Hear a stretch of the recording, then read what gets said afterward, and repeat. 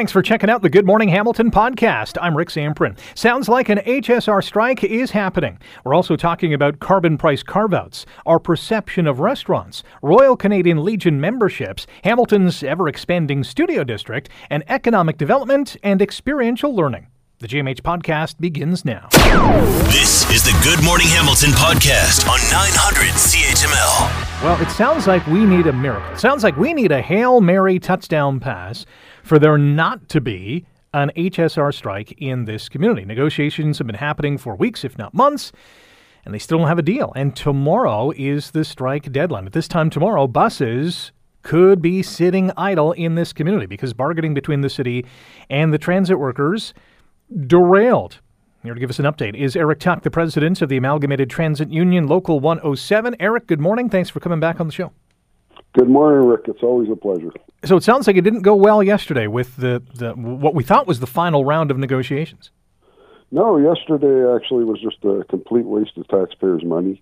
As you know, the employer called us, asked us back to the table. We went there in earnest, hoping to try and negotiate and resolve the impasse. We started the day waiting for about 2 hours, and then the employer called us out into the hall and presented us with a strike protocol, asking us to sign that. And we told them categorically that we would not sign a strike protocol and that we were there to bargain. And we asked them point blank if they had anything to improve their offer. A final offer that my members had rejected by 94%. And the employer said no, that there was absolutely nothing more to offer. And we basically said, then we're wasting everybody's time. Why are we here?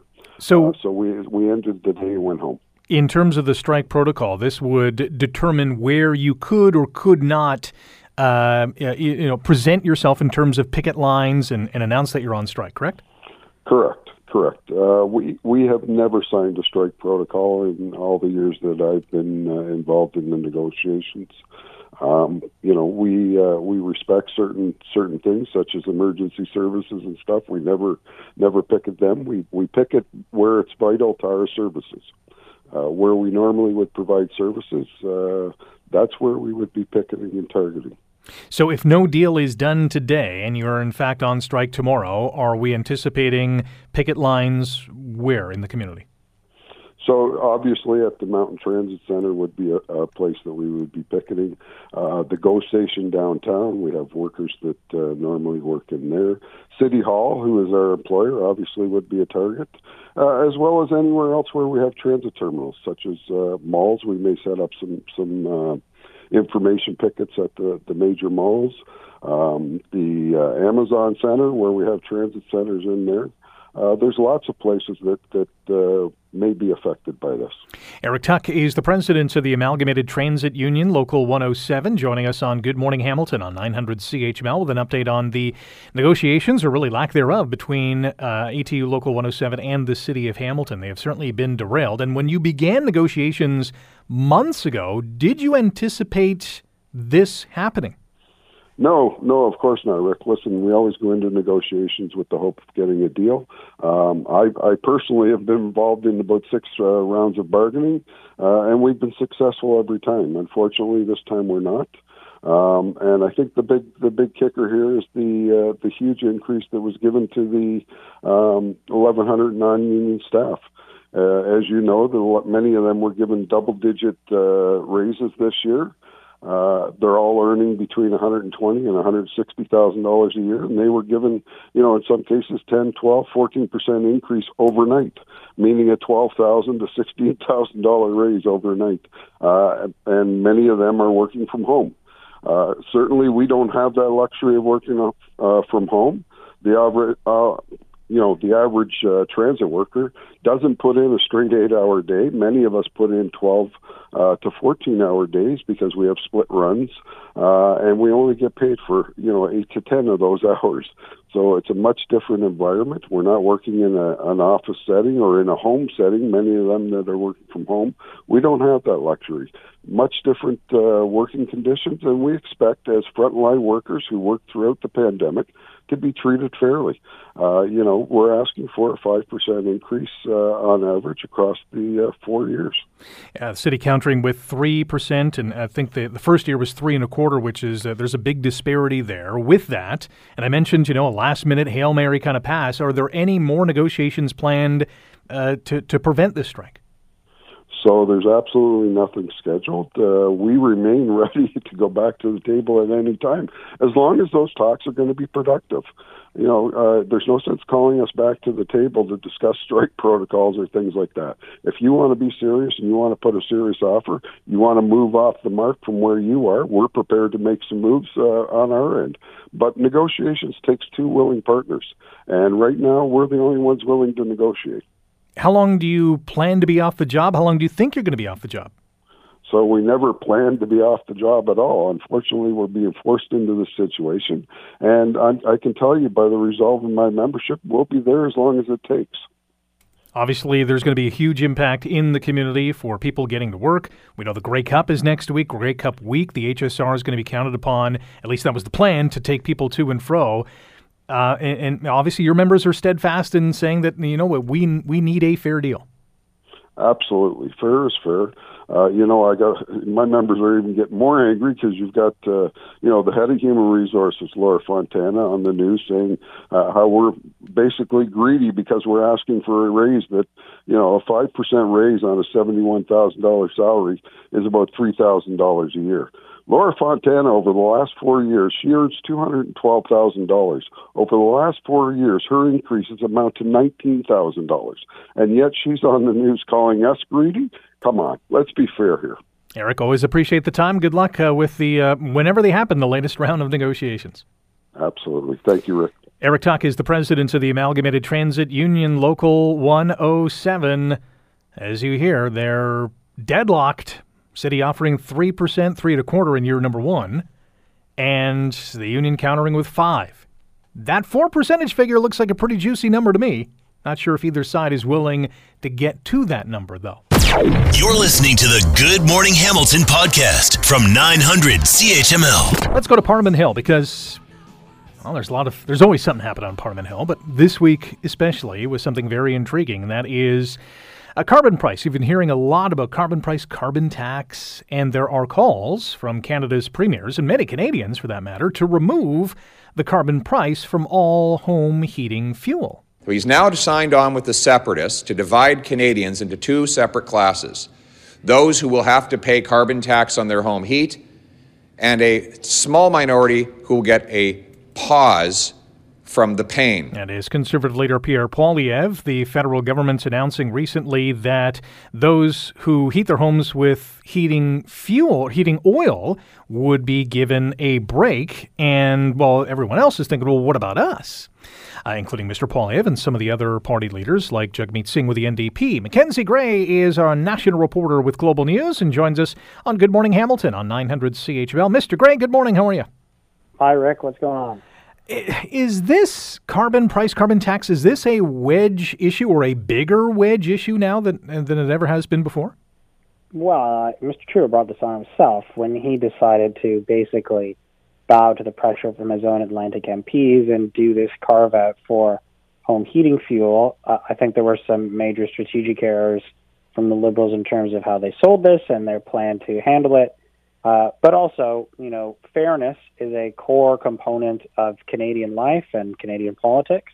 And it's a slam dunk for Mr. Poilievre, whose central message for the last year has been that he wants to get rid of the carbon tax. When you make a carve-out a few days after your environment minister basically laughed off any ideas that there would be carve-outs, it gives plenty of fuel to the opposition in terms of whether or not there should be not only a pause, but whether or not there should be a carbon tax going forward. And when you look at the political position that Mr. Trudeau is in, it might be coming down to the point as to you keep the carbon tax and you lose the election, or you get rid of the carbon tax and you give a puncher's chance to be able to win the election and be able to implement some kind of other environmental plan. Because Mr. Poilievre, his only plan on the environment right now that he's willing to say is that he'll get rid of the carbon tax. He wouldn't say if he'd keep any kind of similar price on carbon for large emitters, whether he'd meet the 2030 or attempt to meet the 2030 Paris targets, and said there wouldn't be any environmental plan from the Conservatives until the election comes, whenever that may be. So certainly are some questions on all sides of the House of Commons on what to do about the environment. The Prime Minister has been really adamant that he is not going to, as you mentioned, offer any more other carve-outs when it comes to, let's say, the price of natural gas in terms of home heating fuel, and which is really, as according to Mr. Poilievre and some other politicians, creating a very divisive issue on a hot-button topic, which is basically the cost of living. And I can't see after, Mr. Trudeau says, we're absolutely not going to offer more carve-outs. I mean, it doesn't sound like he's going to fall on his sword here. Well, the 2 points on that, Rick. I do think it's a tad rich for Mr. Poilievre to be complaining about division. The Conservatives literally spend every single day hammering the opposition party, all the opposition parties, including the Bloc, the NDP, on this issue. This is the only thing that they talk about. So they share some of the division portions of this too, and in particular how they speak on this issue. On the Liberal side, I mean, I don't know why anyone at this point in time, after seeing how the Liberals spoke about a potential carve-out for home heating fuel with oil, saying we're not going to do it, and then saying we're going to end up doing it, would think that there could not potentially be a carve-out coming forward. I have no idea whether there would be one, but just because the Prime Minister says there won't be one doesn't mean that he's actually going to follow through on that. First off, it's politics. People change their mind all the time. Mm-hmm. And secondly, on this specific issue, we saw the Liberals flip-flop on this. Their argument is that home heating fuel with oil is drastically more expensive, which it is, and they have a plan in place to be able to get people off of it. The only problem with that logic is home heating oil is also wildly worse for the environment, and would you not want to then continue to disincentivize people to use home heating oil by making it prohibitively more expensive, while also at the same time giving people options to be able to get off of that? That's the one thing from the logic of the carbon tax is to make it more expensive to use fossil fuels. And they've blown a fairly big hole in that on the most polluting potential home heating fuel. So that doesn't make much sense. No, not at all. And it's really led to a very interesting debate on Parliament Hill. And Mackenzie, I'm glad we had some insight from you on this hot topic. Thanks for joining us today. Thanks, Rick. Mackenzie Gray, national reporter with Global News, should mention as well that Canada's premiers, whether it's Ontario's Doug Ford or Daniel Smith in Alberta or all the other cast of characters, except those in Atlantic Canada, are united in saying, hey, if you're going to offer this particular part of the equation, a discount or a rebate or a cut, what about us? It makes sense. It makes perfect sense. You're listening to the Good Morning Hamilton podcast from 900 CHML. Well, there's a new report out from Dalhousie University that shows Canadian restaurants are struggling to survive and that diners are turning away because of sky-high prices. And, well, the portion sizes aren't computing with those rising costs. Dr. Sylvain Charlebois is the food professor of food distribution and policy, and the director of the Agri-Food Analytics Lab at Dalhousie University, and joins us on GMH. Dr. Charlebois, good morning. Good morning. So you surveyed more than 5,000 Canadians on their thoughts on the food service industry. What did you find?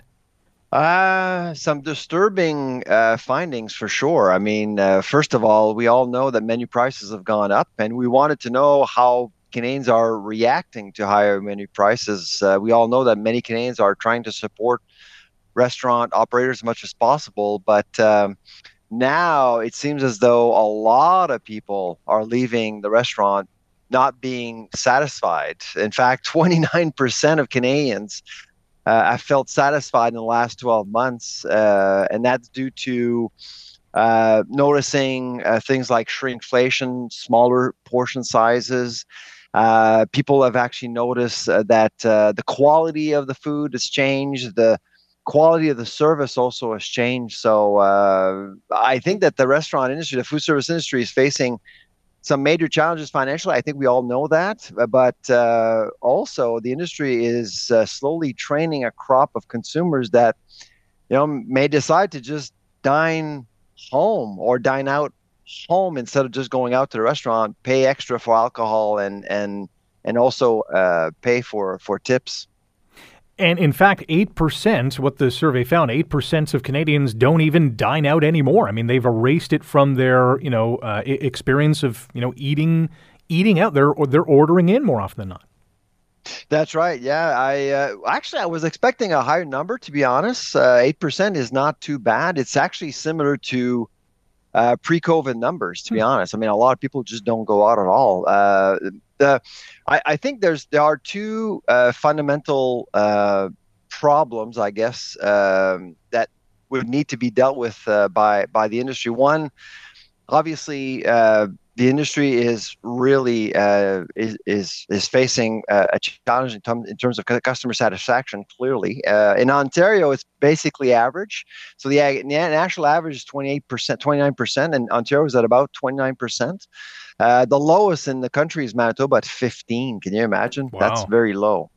But the biggest challenge, I think, is about the kind of restaurants we're going to be having in the future. There are fewer people going downtown to work, and that's affecting independent restaurants. Chains are doing very well. If you look at RBI numbers, if you look at McDonald's, all of these chains are doing very well. In a trading down economy, they're doing well. It's the independents that are suffering. They're probably paying more for rent if they don't own the building they're in. Secondly, they're paying more. They're paying their staff more. The cost of food has gone up as well, and so there are a lot of things that are impacting independent operators, which could actually lead to a larger proportion of chains versus independents. So, could this potentially be the precursor to the franchises or those huge chains being the big dominating factor in the restaurant industry? Can in 5 or 10 years from now, are we going to see maybe just a handful of mom and pop operated restaurants? That's the biggest. I think that's the biggest challenge for us all. I mean, when you look at food innovation in the food service industry, most of the innovation has come from independents. Especially from people coming into our country. They've brought some lovely cuisines, new tastes, new flavors. Canadians could have access to without traveling. And over the years, we've seen some great restaurants emerge just because Canadians are curious. And chains don't necessarily do that. They tend to customize. They tend to commoditize food, basically. They tend to focus on standards and consistency, which is nice if you want to know what to expect. But often people just want to discover. They want to be surprised. They want to live an adventure, a culinary adventure. And that's really being compromised, I think, based on what we're seeing.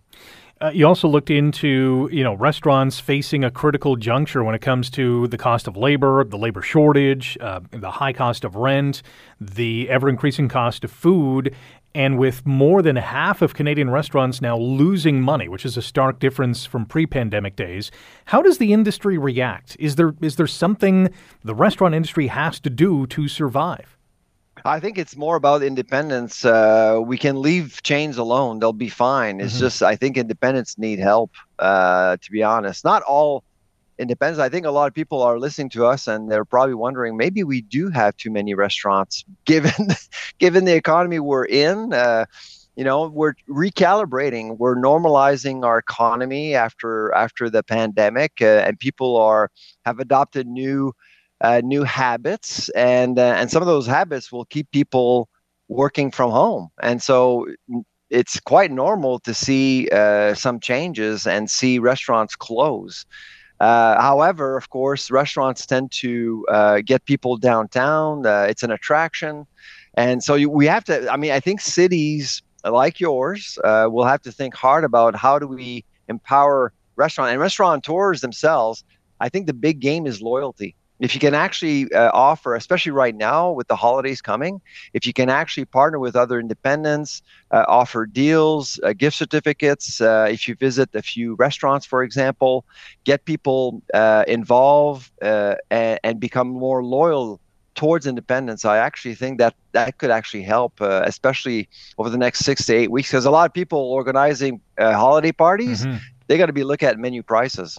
Absolutely, and it's certainly not cheap. The food professor, Dr. Sylvain Charlebois, appreciate the time as always. All right, take care. Bye-bye. Dr. Charlebois is the professor of food distribution and policy and the director of the Agri-Food Analytics Lab at Dalhousie University. A recent survey showing that 29% of Canadians are satisfied with their restaurant experience. That is a super low number.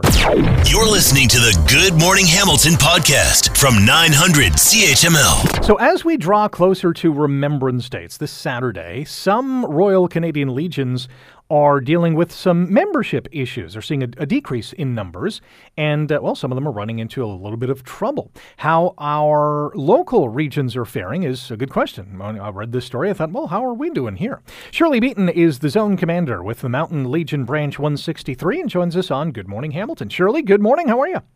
I'm fine. Good morning, Rick. Let's talk about membership at local legions. Are we doing okay? Well, we have found over the last few years that membership has dropped at a lot of our legions, but we're hoping with campaigns like what's on right now that more people will join. So we keep our fingers crossed. How can people join, and what are some of the benefits? Anyone can join. We are not an exclusive club anymore. Even if you don't have anyone in your family who was a member of the armed forces, you can still join as an affiliate member. And there's always lots of things going on at every legion. Most of us have either websites or Facebook pages, and it shows you what goes on every single night. And there's a lot of camaraderie as well, which is always good for anybody who's looking to get out and do some stuff. One of the most famous local legions is your local legion, the Mountain Legion Branch. I know, and it's famous for the fish fry as well. Just one small example of, the special events that you hold. Exactly. And that helps to raise funds every week. And we are very lucky this year. There's not a week that we have to miss because of holidays or whatever, because of the way the holidays fall. So we have fish fry every single Friday, and from 4 to 6:30, and that's just one of the things. We always need volunteers to come and help work fish fry a couple of hours a week. To be a volunteer doesn't mean that you have to put in a lot of time. You might only be able to work once a month for a couple of hours, but everything helps. Absolutely. That goes a long way, and it's a great way to give back to the community. Shirley Beaton is our guest on Good Morning Hamilton on 900 CHML. Shirley is the zone commander at the Mountain Legion Branch 163. I know the Poppy campaign is in full swing. How's it going?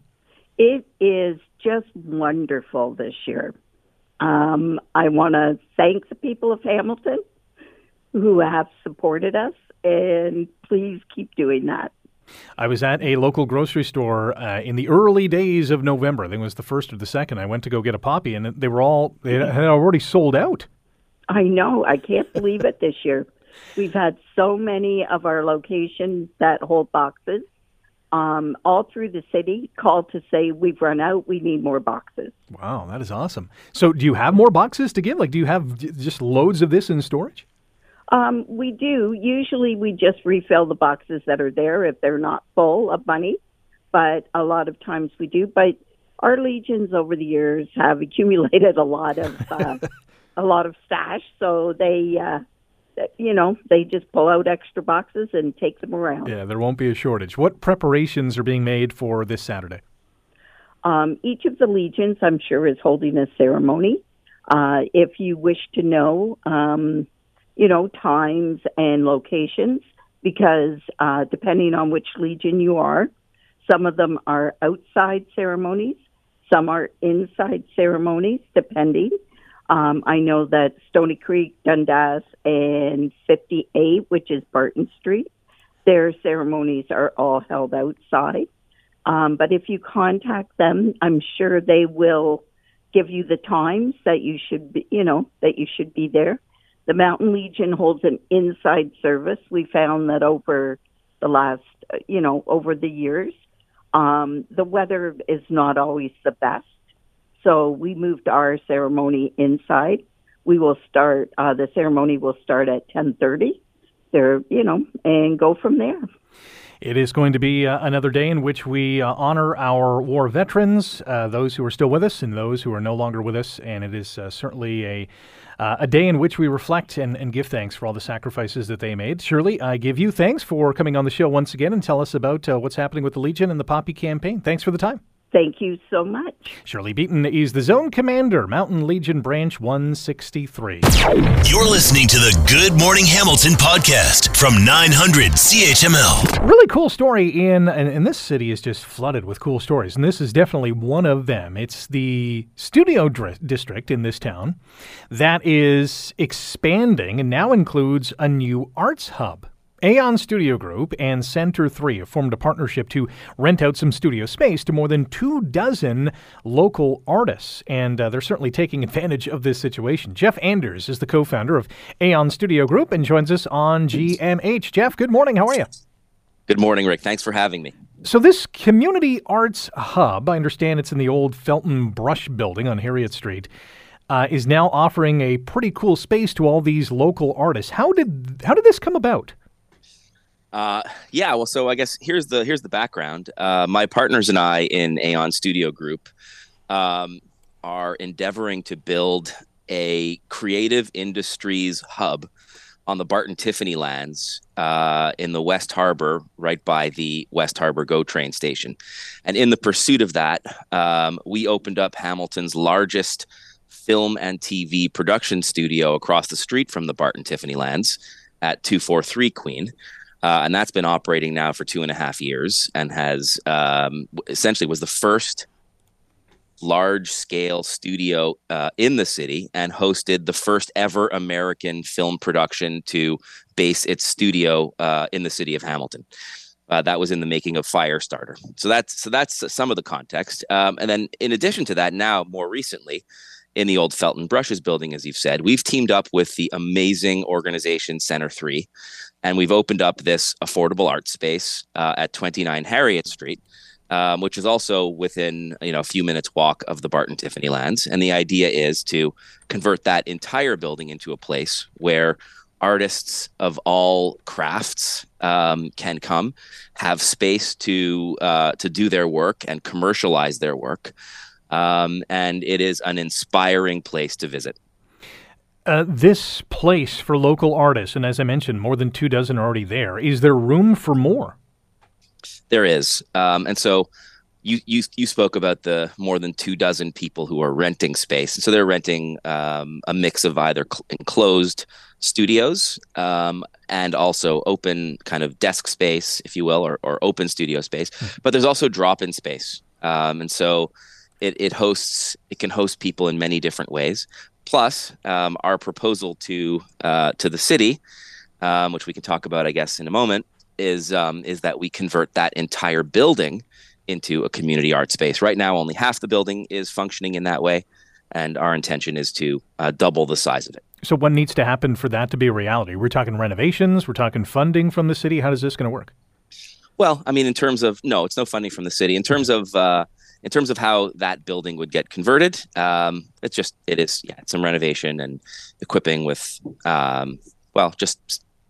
setting it up so that artists could operate there. It doesn't require a great deal, but it does require the financial wherewithal to be able to offer subsidized rent. And right now we're trying to do 50% below market rent, 50% below what these artists could rent elsewhere. But I think the bigger ask of how that would have to happen is there is a City Hall staff report that is coming to City Council this month that will present the details of Aon's proposal, and that's part of a consortium of companies, including the impact real estate developer TAS. We have made a proposal to the city to acquire the city's Barton Tiffany lands. This is something that we've been working on with the city for a number of years now. And the idea is to get the final green light from council to proceed with the acquisition of these lands and to then build out this first of its kind, future-focused media production hub in Hamilton that would have space for film and TV production, but also for stuff like video game development and special effects and virtual reality, sort of the future of media production, and also music and textiles, fashion, if you can think about sort of wardrobe for film and TV, and of course the creative arts that we've been talking about. So if council votes yes in November to proceed with this proposal, then this building will be expanded and turned into the full vision of the creative arts, affordable creative arts building at 29 Harriet. Sounds very exciting. In our final 90 seconds together, what's the likelihood of that happening? Do you have a good sense that council is on board with this? Listen, that's a question for council. So I couldn't say, but I can say that I think we've made a pretty compelling offer. This has to be a partnership between Eon and the city. And I think everybody has shown, including the city, especially the city, has shown that it is an excited, enthusiastic, willing partner. I think we've shown that we can bring the necessary capital to make all of this work. We have the vision, we have the expertise. I think everybody wants this to happen, and certainly we've done 1,000 interviews with people across the city, and Civic Plan has helped us do that. Near unanimous support for this project across the city. So hoping that we can find a way to get it done. Fingers crossed. This would be a huge win for the city for sure. Jeff, really appreciate the time. Good luck with us. Thank you. Jeff Anders is the co-founder of Aon Studio Group. You can find out all the details of their plans, and they're big and they're awesome. AonStudioGroup.com is the website to go to. You're listening to the Good Morning Hamilton podcast from 900 CHML. All week this week, it is the IEC series, the Industry Education Council of Hamilton, which does amazing work in this community, connecting those in the education world, i.e. students, with those in the employment world. For example, the big pillars in our community, whether it's McMaster, Mohawk College, ArcelorMittal, Dofasco, Liuna, and the list goes on, including the city of Hamilton. Here's where we are today with a focus on economic development and experiential learning, that hands-on learning. Rhys Morgan, we welcome him back. He's the Executive Director of the Industry Education Council of Hamilton. And Jennifer Patterson is also with us. Jennifer is the Manager of Business, Investment, and Sector Development with the city of Hamilton. Rhys and Jennifer, good morning. Good morning. Morning, Rick. Jennifer, we'll start with you. The City of Hamilton's role in connecting students with a path to employment. How big of a role does the city have in doing this? I'm going to say, well, we just actually completed a workforce strategy that included the Industry Education Council, and the fact that pathways to employment is it's crucial in terms of our future workforce and how we connect them from the high school level right through to the post-secondary up through working in the community and our key sectors of our economy. From an economic development standpoint, Jennifer, I would assume there's a lot of opportunities because this city seems to be growing by the day. It is, and we're very blessed the fact that we are deemed one of the most diversified economies in the country. And we have a number of key sectors of our economy that are alive and well and thriving. And yes, our city is growing substantially. Rhys, to have a partner at the municipal level, i.e. the city of Hamilton, it must be a great resource for future employment opportunities and that experiential learning. Oh, absolutely. I mean, Jennifer is quite modest as far as that. The work that the economic development does really gives us an idea of what we're looking for growth for the next so many years, with the areas of you're talking about manufacturing and food and beverage and life sciences and aerospace, key indicators of things that pathways for students and areas where they're not necessarily aware of, although that there's programs that are taking place in high schools right now that'll lead them into it. But our key partnership with the city is just vital to helping students not only find employment within in those areas, but retaining them within the city of Hamilton. You make a good point, Rhys, because there's a lot of people, and myself included, thinking, I never knew we could do this in the city. Exactly. Yeah. I mean, go on, Jen. Yeah, no, I was going to say we have actually a dedicated staff that looks to retaining students, and specifically international students that are coming into our city and getting them engaged. We do tours with students, industry-focused tours, and helping them understand what the opportunities may be available to them when they graduated, because a key part of that workforce, our future workforce, is these students that are coming into Mohawk, Mac, Redeemer, all of our post-secondary educational institutions. And We actually just did a tour with some Mac students, and from political sciences was their major. And some of these students who even live in the community had no idea the opportunities that may be available to them in this city. And so it's a real eye opener for them. And it leads me to believe, and that's why this workforce strategy is so important, that we need to do a better job of educating our students and that natural resource that we have in those students, and retaining them and opening up those opportunities that may be available to them. So Industry Education Council is a big part of how we do that, and start earlier, because that was one of the feedback we got. Like, why are we doing this now at the post-secondary level? It should be starting at an earlier time when they're in the secondary school system. Jennifer, you mentioned there's a specific focus on international students. Why is that? Just immigration. Immigration's a key part of it. And one of actually, which is really unique to our office and our economic development office, is that we have the Hamilton Immigration Partnership Council embedded within our team. So immigration is a key component. And again, another resource as part of our ecosystem that we look to support and get people into work. But international students is a big thing. Our post-secondary education institutes have a lot of kids coming into our community from different parts of the world. And so we do our best to support them and educate them on the opportunities that may be available here as well. Jennifer Patterson is the Manager of Business Investment and Sector Development with the City of Hamilton, and Rhys Morgan is the Executive Director of the Industry Education Council of Hamilton. It's our IEC series this week, which we're profiling the IEC, which works with connecting educators and those in the education system with a path to employment. And today we're focusing on economic development and experiential learning. And Rhys, back to you when it comes to that education component. And, why didn't I hear about this earlier? And Jennifer mentioned starting it even before post-secondary education. The IEC is working to get that into the school system a little earlier, right?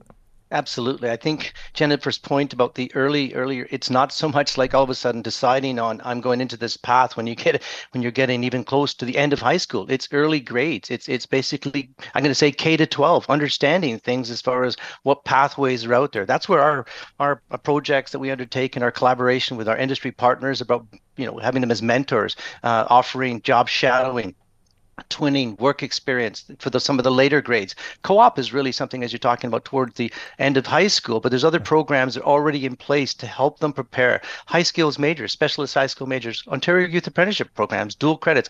All of these allow them to sort of be outside of the school environment and working closely not only with employers, industry representatives, but seeing the possibilities of careers that are out there that they might not even be aware of. It's almost like we're scratching the tip of the iceberg, and there's a lot more to come in this regard, and we're excited to see it come down the pike. Jennifer, Rhys, we'll have to leave it there. Thank you so much for your time this morning. Thank you. Thank you, Rick. Jennifer Patterson is the Manager of Business Investment and Sector Development with the City of Hamilton, and Rhys Morgan, the Executive Director of the Industry Education Council of Hamilton. Tomorrow at this time, we're going to focus on community partnerships and how they impact and affect workforce development. Number one, they have a huge impact, that is for sure. We'll hear how coming up tomorrow. Thanks for listening to the Good Morning Hamilton podcast. You can listen to the show live weekday mornings from 5:30 to 9 on 900 CHML and online at 900CHML.com. The Good Morning Hamilton podcast is available on Apple Podcast, Google Podcast, and wherever you get your favorite podcast. I'm Rick Zamprin. Thanks again for listening. And don't forget to subscribe to the podcast. It's free, so you never miss an episode. And make sure you rate and review. For most of us, crime is something we see on the news. We never think it could happen to us until it does. Loved ones are gone, and for the survivors, the scars will never heal. I'm Nancy Hixt, a senior crime reporter for Global News. And on this season of Crime Beat, I'll take you inside some of the most serious crime stories I've covered. Season 6 of Crime Beat is available now on Spotify, Apple Podcasts, Amazon Music, and all podcast platforms.